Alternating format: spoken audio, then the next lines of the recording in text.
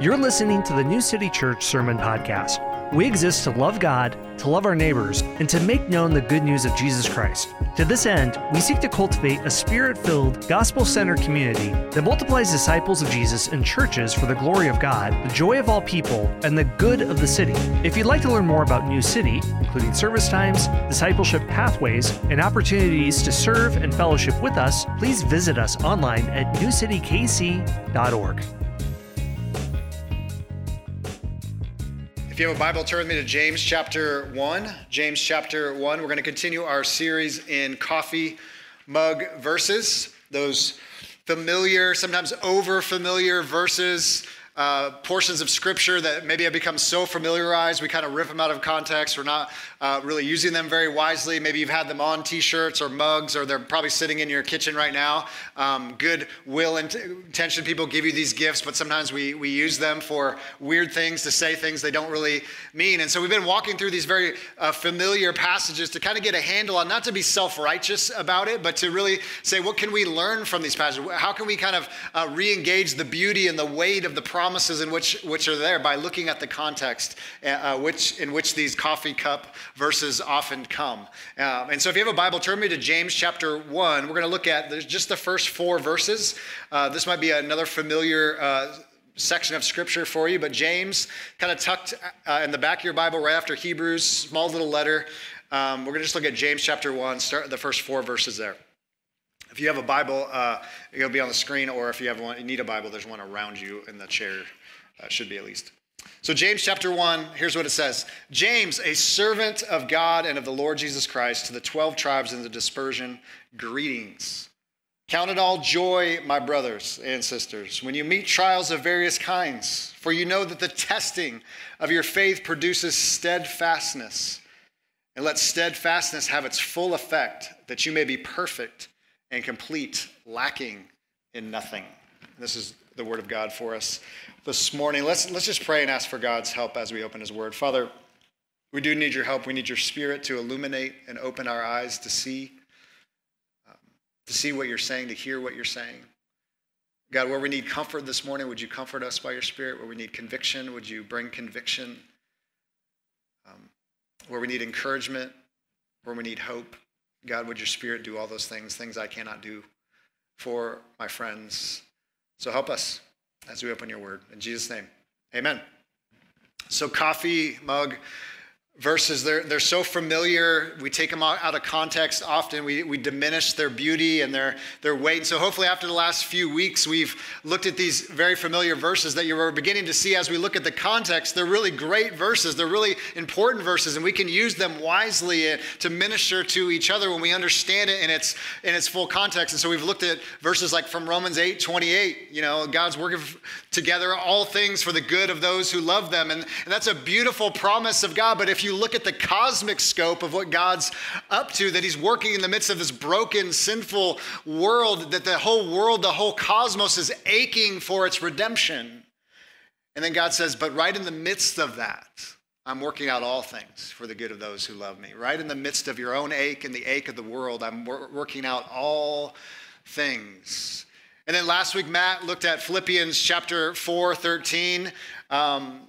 The I can do all things through Christ who strengthens me, the Tim Tebow verse, right? That how many athletes have plastered that on their shirts or tattooed it on their arms? I can bench press 400 pounds. I can run the 40-yard dash in 4 seconds flat. I can, whatever it is, through Christ who strengthens me. But when we look at the context, it's about contentment. It's about I have strength, whether life is going really well and things are abundant or things are falling apart. I can do all things through Christ who strengthens me. Paul teaches us he knew what it was like to have life falling apart. He knew what it was like for life to be going really, really well. So in his context, it makes total sense. Of course I can do all things, whether I have a lot or nothing, because I know God is with me. And then this morning, maybe this is a familiar one, maybe not. I had a good challenge of picking ones that I thought were familiar, but how do we find joy in the midst of various trials, challenges, troubles, sufferings, right? How many times have you heard this verse, count it all joys, my brothers or sisters, when you meet trials of various kinds, right? When you're going through it, when you're challenged, when there's trouble, hey, you got to find joy in the midst of it, right? But what does James mean here? How do we find joy in the midst of trial and trouble when things aren't going well? Is that even possible? And so that's what we want to look at for a few moments here this morning. And so where I want to start with our text here is first talk about the reality of trials, Because did you notice in our text this morning in verse 2, count it all joy, my brothers, when you meet trials of various kinds. Not if, when. Like the reality of trials, like they're coming, right? I always say this, I know we have a lot of young whippersnappers in our church. If you're young and you haven't gone through anything, it's just you haven't lived long enough, that's all. It's just a math equation. Like we all go through trials, we all go through challenges, we all suffer in various ways in different forms. So James is giving us a realistic picture of when they come, not if, when, we can find joy in the midst of it. Now, I know that's really hard for us to understand because we live in this time, what I would call the secular age. And so what that means is everything we believe about life is to happen right now, right here and right now. That's all secular means. Like we use it as a curse word, but it's just a worldview that basically just says everything is now. There is no grander narrative. There is no grander story. So all of our happiness, all of our joy is based on what we're accumulating now, what we're doing now, what we're making now, what we're building now, with no context of God or a bigger, larger narrative. Everything's now. Now is all we have. This life is all we have. There's nothing beyond it. There's nothing in the future. But you see, most cultures have lived with the sense of a grander story that gave meaning to relationships, gave meaning to loss, gave meaning to suffering, whether that was Christian or non-Christian or other religious systems or philosophical systems. Everything wasn't just about now. And so when we hear things about trials happening in our lives, we say, no, not for me. I don't need that, right? I'm going to avoid that at all costs. And we work really hard to avoid any kind of pain, any kind of struggle, any kind of discomfort, especially living in America, amen? Right? It's like that's just the God of comfort. Anything that causes me pain or struggle, I want to ignore it. I want to push it away and say, no, thank you. And yet, in our context in James 2,000 years ago, James is addressing a group of Christians who were Jewish folks, and now they've become Christians, who are scattered all over the Roman Empire. They're away from their families. They're away from what's comfortable. They're away from what they know. And here comes James saying, hey, when you face many trials, when you're scattered, when you're not near your family, when you have to move across the country, when you're a Christian and nobody around you is a Christian, hey, when you find yourself in that place, know that you can even find joy in the midst of those trials. Because even Jewish people in James' day that were coming to faith, they had this idea of a creator God who ruled the universe, who was in the middle of human history. But the one thing the Jewish people had a hard time is when Jesus came along, the idea of God becoming man was very difficult for them. And so here is this God-man who comes. These people have become Christians. They're following this Messiah, this one who lived and died and rose again, resurrected from the dead. This guy who moved into the neighborhood and says, I'm God, and the embodiment of truth, the way, the truth, and the life. He comes, and now the Jewish people are kind of going like, I don't know if God can do that. And I think it's also important to think about who's writing this book. James, a Jewish man who became a Christian, a follower of Jesus, who happens to be the younger brother of Jesus. Now, James was a significant person in the early church. He was one of the four pillars of the Christian movement. James and Paul and John. Paul, Peter, John, and James were like the four pillars of the early church. They're significant leaders in the church, but there was a time in James' life where he didn't believe in this Christ. He was the younger brother of Jesus. Can you imagine? They shared a bedroom and a bathroom together. And I don't know if you have lived in a family with multiple people. It doesn't always go well, right? So here's James living with Jesus, the son of Mary and Joseph. He's writing this letter. He's sharing a bedroom and a bathroom with Jesus. He's seeing all of Jesus' personality, his quirks, his problems. Now, he was without sin. We know that. But he saw him up close, and here's what he came to the conclusion. Notice what he said in the first part of his letter. James, a servant of God and the Lord Jesus Christ. That James, the apostle, the brother of Jesus, came to the conclusion that this was the Lord, the creator God, the redeemer God, the master of masters, the king of kings, the Lord of lords, but he didn't always believe that. Now, I'm not just making that up. Actually, John chapter 7 is really clear on this. John chapter 7, it says, after this, Jesus went about in Galilee. He would not go about in Judea because the Jews were seeking to kill him. Now the Jews' feast of booths was at hand.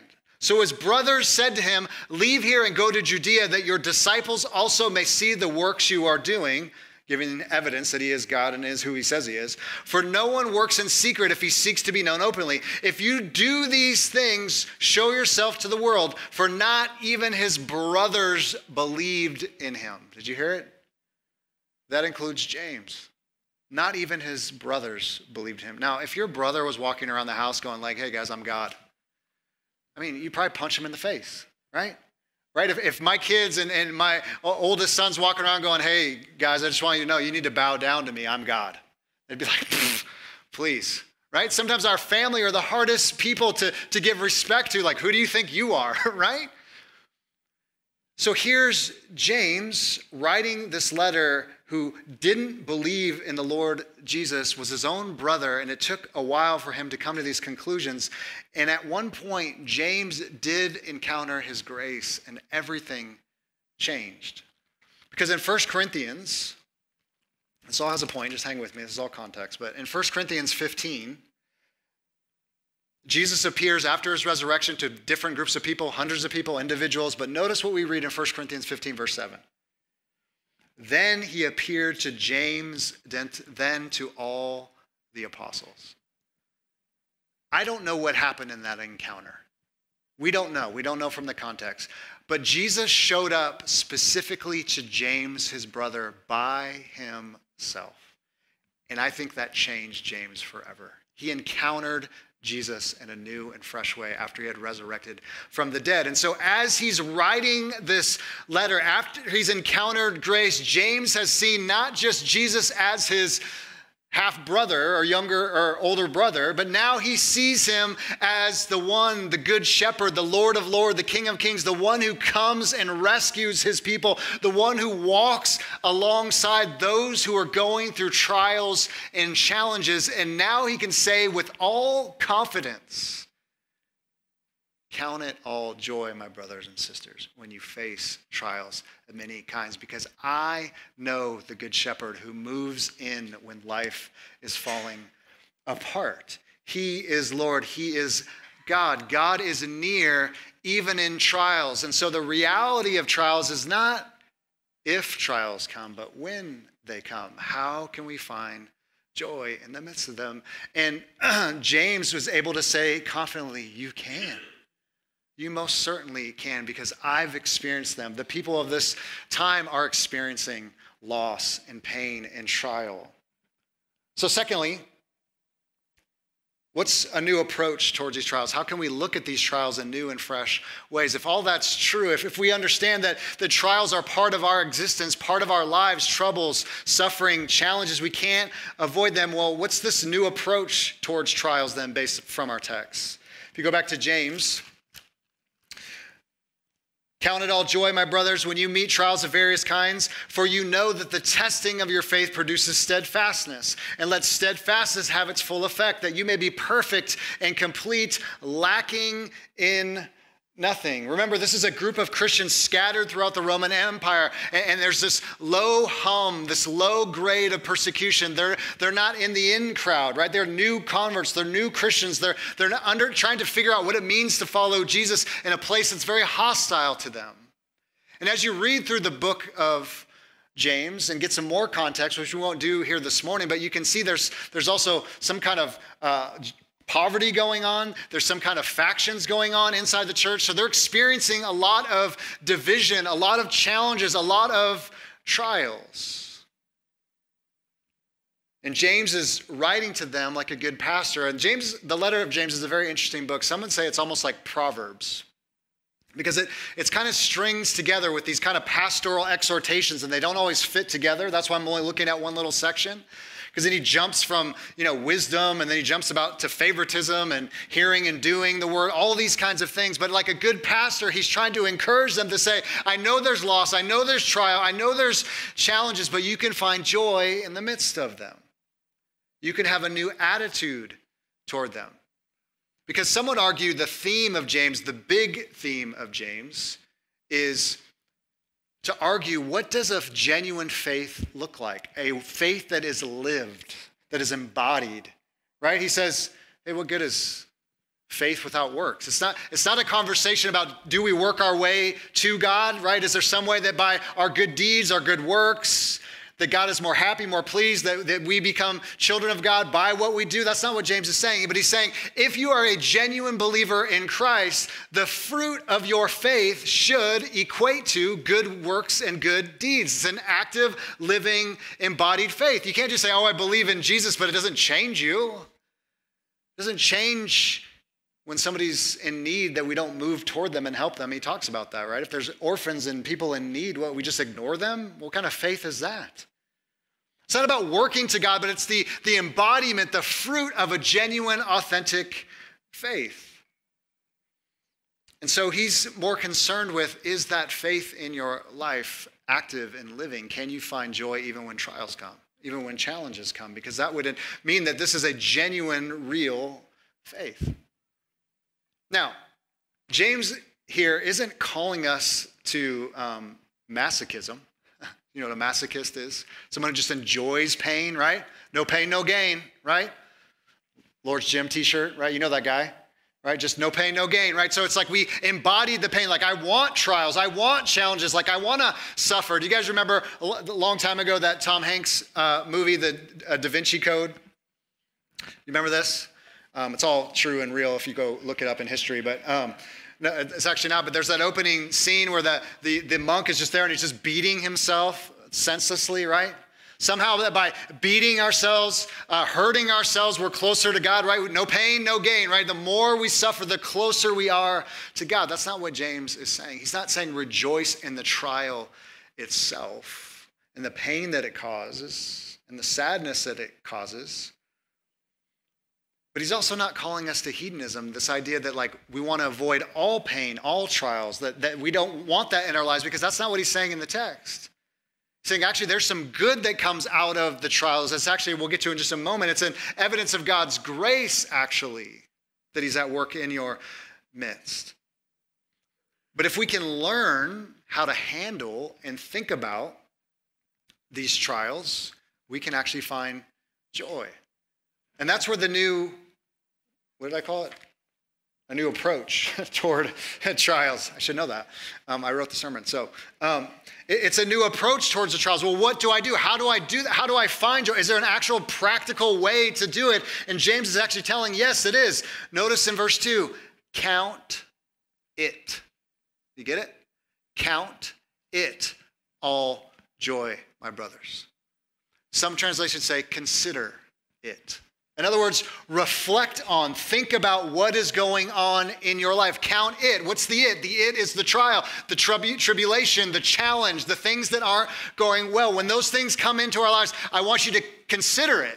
I want you to count it. I want you to look at it. I want you to reflect on it. Why? Because God is in the midst of it doing something even greater and bigger than the trial itself. It's not wasted. It's not meaningless. It's to pause and go, what is going on in this? Now, joy is a great word. It's a Greek word. It means anything that causes cheer, dispels gloom, gladness, happiness, jubilation. But joy is also an interesting word here because joy has the root word of grace. Count it all grace. Now, if you back up, I love when the Bible does things like this because it's really interesting. If you go back to James, his opening greeting, it says, James, a servant of God and of the Lord Jesus Christ, to the 12 tribes in the dispersion, greetings. Now, I'm in the ESV. It says greetings. Anyone else have a non-ESV that says something else? Nobody? Okay. I know we don't have our Bibles open, Pastor, so I don't really know what you're talking about. But the ESV says greetings. Sorry, ESV, not a good translation. you could almost translate this word grace. Greetings has the same root word as grace. So James, essentially what he's saying is not just a generic, hey, greetings guys, how's it going? Hope things are well. Grace to you, just like Paul does, grace and peace.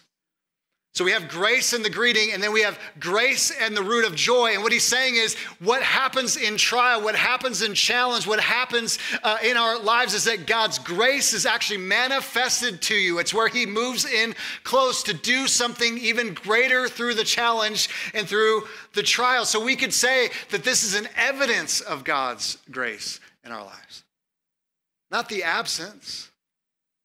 That God is doing a million things that you and I can't see at the moment, and it's all of God's grace. Because what he's doing is that he's deepening and shaping, solidifying our faith so that it would produce this steadfastness and endurance that God desires. To create more grace in our lives, to see and experience and feel his grace in our lives. In trials, it's also, you can look at trials as also test, examination, even temptation. So consider it joy when a test comes or an examination of your faith. Now, examinations are good, right? Sometimes, right? If you go to the doctor and, men are terrible at this. Usually it's like every, 19 years we'll get a physical. It's usually when our eyes are bleeding out and something really bad's happening. I probably should go have that checked out. I haven't been able to see anything for 4 days, but that's just me. Maybe you guys are more on it like every year, but right? But it's to see where I'm at, what's wrong with me, right? It's not a pass or fail. It's just to see when you take a test at school, right? Your identity should be wrapped up, but it's like, do you understand the subject, right? If you're an engineer in engineering school and you need to take these tests, right, to get certified, it's to see, do you understand how to build a bridge? It's kind of important if you're an engineer who builds bridges. It's like, well, I failed, but I know in my heart I can do it, right? Examinations and tests aren't bad. If you're, in the exercise world, right, and you're working out in the gym, you're seeing how fast can I go, how long can I run, how much weight can I lift. You're testing, examining where am I at with things. And so it's very obvious. I know you guys are already going to laugh because every time I say it, it's obviously I spend a lot of time in the gym. Okay, thank you. But what I do know, the little I know about the gym and lifting weights is that when you lift weights, it actually tears your muscles. Do you know that? So when you're lifting weights, like if you want to get stronger, it's like you just got to go tear your muscles. The gift is the day after and the day after that. When your muscles tear, guess what? They rebuild stronger. So in the pain, it's not fun, right? I don't love the gym. I don't like throwing heavy things around. Why would it be so heavy? I mean, it's like, sheesh. Be a little lighter. But I know day 2, day 3, things are happening. Right, Noah? Noah's been playing football, getting big, getting swole, but doing steroids. No, we're not. Did I say that publicly? No, we just need an edge, just a little edge. Nothing weird. But it's in the tearing that's painful, but it's what comes out of it. If you have a piece of coal and you heat it up, it becomes a diamond. It's in the pressure, it's in the fire, it's in the storm that thing becomes beautiful. It's in the trial, and the other side of the trial that something beautiful comes out of it. It doesn't feel beautiful at the time. It doesn't feel life-giving at the time, right? When you come home and you've just, worked out or life has fallen apart, or working out's a very, minimal illustration, but you don't always feel that great. Sometimes you feel sore, right? But something good is coming. And so James makes it very clear these trials are coming. It's not an if, it's when. And he also mentions there are various trials, so they're multifaceted, they're multicolored, they're going to look different for all of us. For the Christians at this time, it could be low-grade persecution. Just for being a Christian, you're going to have some difficulties. That's just how it is, right? And I know in our day, everybody's getting persecuted, right, for saying dumb things on the internet and just going like, why does everyone hate me because I'm a Christian? It's because you're just a jerk. That's actually what that is. That's not being a Christian, but that's fine. But what is persecution and trial just for being a Christian, for having convictions, for believing in certain things, living certain ways, right? You're going to have persecution for that. could be job loss, right? It could be a trial of a lost relationship, someone who passes away, a sickness, a disability, right? Unemployment. All of these different trials come into our lives. They're various. They're multifaceted. They're not just one thing. But notice how, you remember I mentioned there's these 4 pillars in the church, James, John, Peter, Paul. Notice how Peter says this, almost verbatim. If you go to 1 Peter, go back a couple books.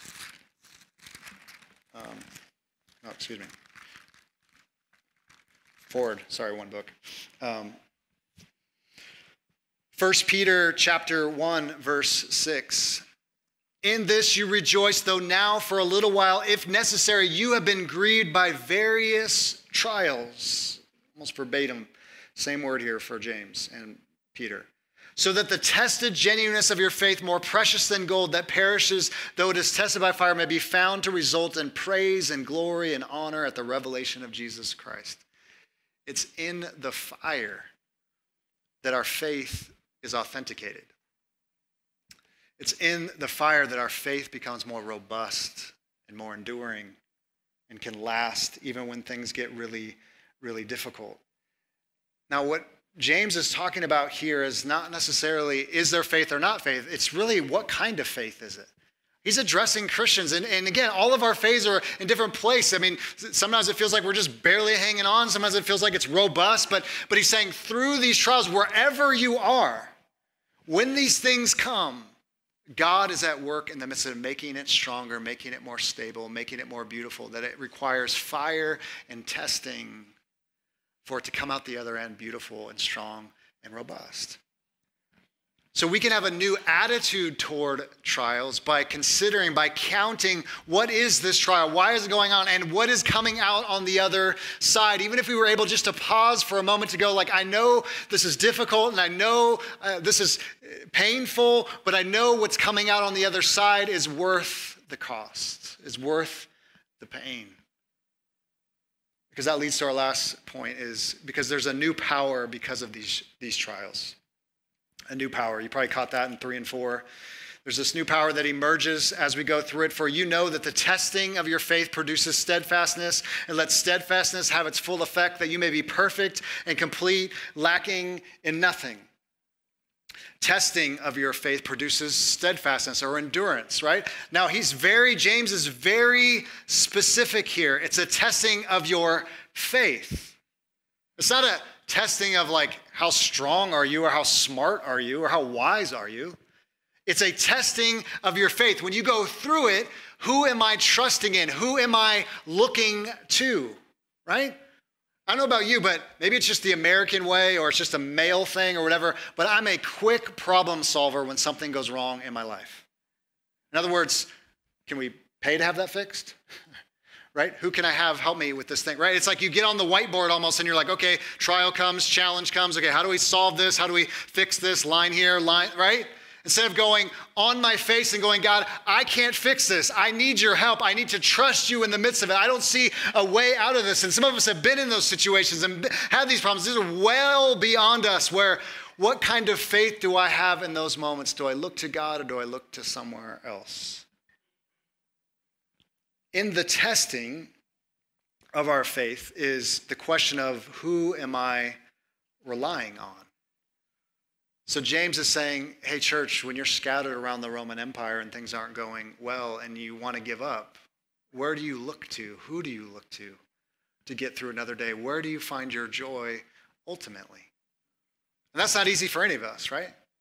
I'd like for all of us in this room to say, like, well, yeah, Jesus, of course. Yes, brother, right? Like, how many have heard this verse, right? Count it all joy. You're like, no, I'm not a lot of joy right now, right? That's okay, right? But it's looking at the bigger picture saying, yeah, there's not a lot of joy in this moment. I mean, cancer has come. I lost my husband, lost my kid, lost my job. Don't have a lot of joy right now. But I know through it, God is tearing off the rough edges of my faith. He's taking all the gross parts and all the dark parts and all the parts that cause resistance in me to trust him. And he's fashioning it and shaping it like a beautiful diamond, taking off all the imperfections. That's what he's doing in the midst of those trials and those challenges. so that a more beautiful faith can emerge. One that's more robust, one that's has more endurance. And see, everybody's a great Christian when everything's going well, right? Like, yeah, brother, life's great, right? When you're, got $1 million in the bank and the kids are healthy and everything's going well, you got lots of joy, right? But the question is, what kind of faith do we have when the bottom falls out, right? When the car's leaking oil and the transmission's out on the highway and you don't know where to turn, what kind of a faith emerges there? What kind of joy emerges there? Are we trusting in God and his provision? Or are we looking somewhere else? I remember my grandmother, she was a great saint. She passed away many years ago, my grandfather. And I remember talking to my grandmother, and she always had this joy. And I always thought in my little brain, and even as I got a little bit older, that I just feel like grandma hasn't really gone through a lot of stuff, and that's probably why she's happy. But live long enough, you go through a lot of stuff. She died at a great old age of 87. But she starts sharing these stories when her sister committed suicide, and she had to walk in the room and find her guts on the ceiling. Sorry, there's kids in here. Right? A son that doesn't talk to her anymore, right? A friend who abandoned her, cancer, right? So I'm going through, she's not just sitting there like sharing these stories. I'm going, what, Grandma? Like, are you kidding me? Like, all these things happened to you? Yeah. Almost every godly person you've ever met has a story, and it's usually a story of loss and pain and trial. And yet you see this joy and this spark. I've traveled not everywhere around the world, but I've been to some really poor places of the world. And I'm always amazed by the joy that these people have that have nothing. Because there's something about going through the fire that creates joy in us. That's why, especially in places like America and where we have a lot of wealth, we're some of the most miserable people on the planet. They've done a study that once you make $70,000 a year, your joy doesn't go any higher by the more money you make. Right? This is like a Harvard study. And I believe that, right? It's like there comes a point, it's just like, it doesn't matter. Like, that's not the thing. That's not the juice. That's not the thing that's going to get me through the day.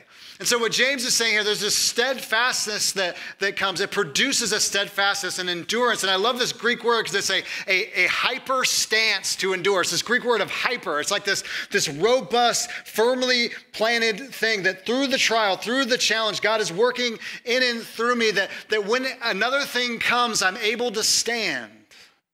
I'm able to endure. I'm able to even find joy in the midst of it. And I think it's only through challenges and trials and troubles that we learn, I think, what I would say, powers like humility and contentment, as we talked about last week, and compassion. I don't know how else you develop these things. I don't think you can just tell someone to be compassionate or have humility or be content until they've actually gone through something. I just don't think it works. Right? Facts aren't enough. Like, hey, brother, you should be content. It's like, okay. But when you've actually experienced having nothing, or if you experienced having everything, or you've been hurt, or you've been attacked, or someone bailed on you, or somebody died, right? Until those things happen, I don't think you can build humility and contentment and compassion. And I think we have evidence from Scripture that's really clear. Actually, the Apostle Paul, I mentioned him a couple times last few weeks when we looked at Romans 8 as well, but in 1 Corinthians, beautiful text, actually 2 Corinthians chapter 7. Notice what he says about this. In 2 Corinthians chapter 7, what a humble statement. This always kind of messes with me, and I don't always love it. But in 2 Corinthians chapter 12, notice what the Apostle Paul says in verse 7. So to keep me from becoming conceited, because of the surpassing greatness of the revelations, a thorn was given me in the flesh, a messenger of Satan to harass me, to keep me from becoming, what's the word? Conceited. 3 times I pleaded with the Lord about this, that it should leave me. But he said to me, my grace is sufficient for you, for my power is made perfect in weakness. Did you hear what the Apostle Paul said? One of the greatest apostles, church planters, pastors, missionaries the world's ever seen. He went through trial and pain and loss in prison. He was snake bitten. He almost died like multiple times. He was stoned with stone, the other kind of stone with rocks and near his death, right? He went through all of these things. He knew what it was like to have, you got it. There's a lot of CBD around here in the city, but you got the understanding that this guy I was given a thorn in my flesh. It could have been a disability. We don't really know. It could have been someone who just followed him around and mocked him relentlessly to destroy him and confuse him and for him to give up. And he says, I asked for it to go away and it didn't go away, but God was doing it so I would be humble. What if there's something in your life that is not going away? A trial, a challenge, a disability, but the reason God keeps it there is so that you would stay humble. Now, I know that sounds like, oh geez, that sounds awful. But from Scripture, we have evidence and people that have experienced this to say, that was a gift to me. How else would I have learned humility? There's no other way, right? You can't just tell someone to be humble that hasn't gone through anything. It just doesn't work, right? It's learning to know that we're weak. It's learning to know we have limits. And it's in those limits we discover humility. We learn contentment through trials and suffering. When somebody takes something away and we don't have it anymore, can we learn how to be content without the thing, whatever the thing is, right? Some of us have lost family members. Some of us have lost loved ones, right? We've lost dream jobs, whatever it is. But when we lose those things, do we learn contentment by saying, I'm okay, I don't need the dream job? As much as I love my family, I still have to learn how to be content without them. That doesn't mean the pain isn't there, the loss isn't there. But how much do we put so much identity and stock in those things where they become gods to us? Don't take that away. You can have anything you want. Just don't take my hobbies away, right? Don't take my spouse away. Don't take my kids away. Don't take my health away, right? Those would be the worst things to lose. So we learn contentment through that. We learn compassion when we experience trials and loss and suffering as you begin to understand people in a new and fresh way. I think so much of wanting for our world to be more aware of issues, social issues, just by telling people, giving people the facts can be helpful. But it's actually when people experience these things, experience somebody's story, hear their story, that it changes you. You can never be the same. My wife and I, as you know, many of you know, we lost a child a few years ago. And when people are struggling to get pregnant or lose a child, there's just a deeper understanding and compassion for those folks. To realize it can happen to anybody. We're not owed this, right? Whatever you've walked in, the beauty that God will use in your life, and some of you already are, is the things that you have lost now become a testimony of God's grace to someone else. Showing how you've made it, how you've endured. And it's not made it I just kind of gritted my teeth and, people die and just move on. No, it's not like that at all. It's through tears and pain and fear and doubt, right? But those things come through these trials, these gifts of humility and contentment and compassion. And James says this faith is going to be, in verse 4, its full effect. Let steadfastness, this endurance, have its full effect, that you may be perfect and complete, lacking in nothing. This has this idea, again, not perfect in this life. We're not going to ever have a perfect faith, but you can have a mature, whole faith. That's what he's saying. You can have one that's been through the ringer, right? That the rough edges have been kind of sawed off a little bit, right? The dross has come off through the pain, through the struggle, right? It's gotten a little more beautiful, a little more robust, right? And again, it will never be perfect on this side of heaven, but God is at work in those things, moving us a little bit closer, conforming us a little bit more into the image of Jesus, because that's what Romans 8:29 says. That your salvation, you've been predestined, you've been justified, you're going to be glorified. Why? To be conformed to the image of the Son. That you don't become a Christian just to get a ticket into heaven, as great as that is. You get a relationship with God so that you can be conformed to the image of Jesus. Why? So you can endure trials, so that you can love like Jesus. You can be compassionate like Jesus. You can be humble like Jesus. That's what he's after in your life. Not just a ticket to heaven. He wants you to be more like his Son, to love like his Son, to be humble like his Son, to endure trials like his Son.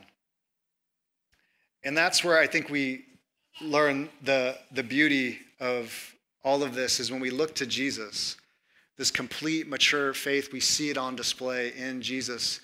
himself. Hebrews chapter 12, this is really fascinating. Says, therefore, since we are surrounded by so great a cloud of witnesses, let us also lay aside every weight and sin which clings so closely, and let us run with endurance the race that is set before us, looking to Jesus, the founder and perfecter of our faith, who for the joy that was set before him endured the cross, despising the shame, and is seated at the right hand of the throne of God. How did Jesus endure a torture device like the cross?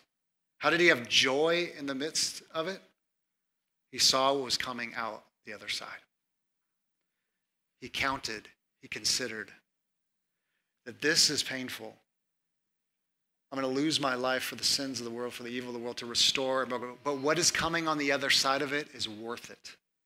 That when he was on the cross, he saw what he was doing to glorify the Father, to complete the mission that God had called him to redeem and restore the world, what was broken by his life and his death and his resurrection. But he was also thinking about his people, that this is painful and this is terrible. But what's happening is I get to invite a bunch of people into my family, and I get to forgive them and love them and call them my sons and daughters. That's worth it. How do you find joy on the other side of suffering as you see the bigger picture of what's going on? Even Jesus himself had to endure it. Now, he was perfect and without sin. He didn't complain like we do. But he knew this relationship with the Father was everything. And to lose that even for a moment, when God turned his back on Jesus just for a moment on the cross, was way too much. But he knew, I left the perfections of heaven. I left the glory of heaven to come to earth, but I know I'm going to get that back, and that's worth it. That all the stuff that we experience in life and all the pain we experience in life, Romans 8, right? This cosmic 8, God is redeeming it all. So even in these little minuscule trials and challenges that feel so big in the moment, in the scope of history, in the scope of eternity, they don't compare to the glories that will be revealed in us. That's what Romans 8 says. That's what Paul says, that even though I'm being beaten, even though I'm near death, even though there's trials and challenges everywhere, it doesn't compare to what is coming. Even Jesus knew that. And he knew it from the cross. And I stumble over this verse often, and maybe you could help me. But it says that even Jesus learned obedience. In Romans chapter 5, verse 7, he says, in the days of his flesh, Jesus offered up prayers and supplications with loud cries and tears to him who was able to save him from death. And he was heard because of his reverence. Although he was a son, he learned obedience through what he suffered. Jesus Christ, the Son of God, God of heaven and earth, had to learn to suffer well. He had to learn how to find joy in trials and challenges. Jesus did. You don't think we do? Now, he was, again, perfect in every way. But it was through those sufferings, through those trials, he could even find joy because he saw what was coming on the other side. So church, when we face trials, know that Jesus took on hell for you and Satan and sin because he loves you on the cross. Know that he stands with you even in your trial and in your challenge, because the cross proves it, that even when we are rebellious, even though when we turned our backs, he didn't let go of you. He didn't turn his back on you. And in your midst of your trial, whatever you're walking in right this moment, even if it's big or small, he's not turning away from you. He's with you right in the midst of it. Working out a mature, robust faith that's going to be that much more beautiful on the other side by his Spirit and by his grace. So if you're facing trial and troubles and challenges, stand with Jesus, count it pure joy. If you consider it, you count it, you look at it, know the trial isn't the last say, but what comes out of it is a gift to us. It's a manifestation of God's grace to us because God is making you into a more humble, compassionate, loving person, more like his son Jesus, right through that thing, whatever that thing is, whatever that trial is. Amen?